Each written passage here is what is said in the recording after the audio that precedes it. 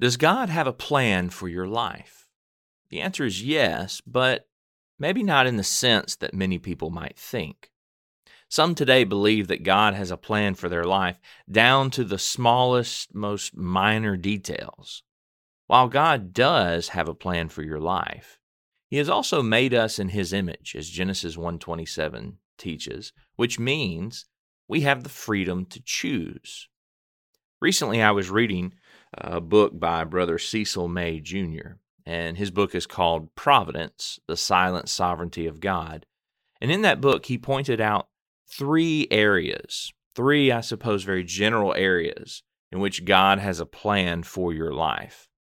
The first one he pointed out was that God plans for you to be saved. God desires that everyone be saved. 1 Timothy 2:3-4 says, "For this is good and acceptable in the sight of God our Savior, who desires all men to be saved and to come to the knowledge of the truth." God's patience toward us demonstrates His desire for our salvation. As 2 Peter 3 verse 9 says, "The Lord is not slack concerning His promise, as some count slackness." He keeps His promises is the point. But He is long-suffering toward us, not willing that any should perish, but that all should come to repentance. While God desires everyone to be saved, He allows everyone to choose what they will do, whether they will obey His commands or not. In Acts 17, verse 30-31, as Paul was there on Mars Hill, speaking to a group of philosophers, and the conclusion of his sermon emphasizes that point, that choice that everyone has. He says, "Truly these times of ignorance God overlooked, but now commands all men everywhere to repent, because He has appointed a day on which He will judge the world in righteousness by the man whom He has ordained. He has given assurance of this to all by raising Him from the dead." God has commanded everyone to repent, but not everyone will.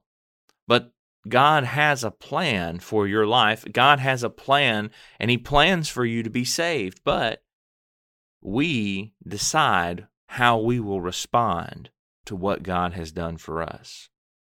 The second thing that he mentioned in his book was that God plans for you to glorify Him. It is God's desire and it's His plan that His people, Christians, glorify Him by their life. Paul said in 1 Corinthians 6:19-20, he said, writing to the church there in Corinth, he said, "Or do you not know that your body is the temple of the Holy Spirit, who is in you, whom you have from God, and you are not your own? For you were bought at a price. Therefore, glorify God in your body and in your spirit, which are God's." Christians must resist the temptation to exalt themselves by their good works. Instead, our lives should exalt God and should point others to Him. As Jesus said in Matthew 5:16, "Let your light so shine before men that they may see your good works and glorify your Father in heaven." So God does have a plan for your life. God plans for you to be saved, but we must choose what we will do. God plans for you to glorify Him, but once again, we choose what we will do. And then, the third thing that he mentioned was that God plans for the redeemed to be holy and blameless before Him. Not only should our life glorify God, it should be a life that is different from the rest of the world.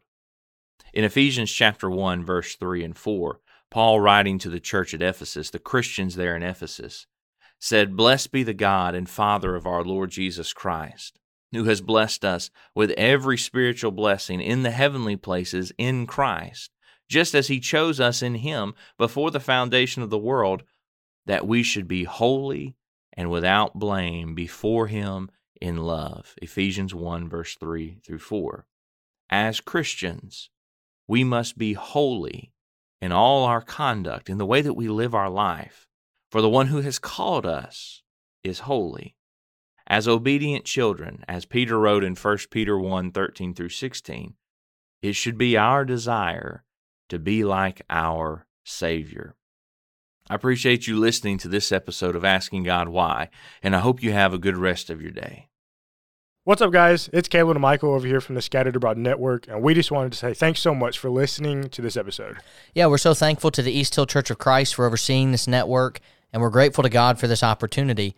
And don't forget, you can check out our show notes below for all of our social media links, email address, website, and we have a monthly newsletter, so don't forget to sign up for that.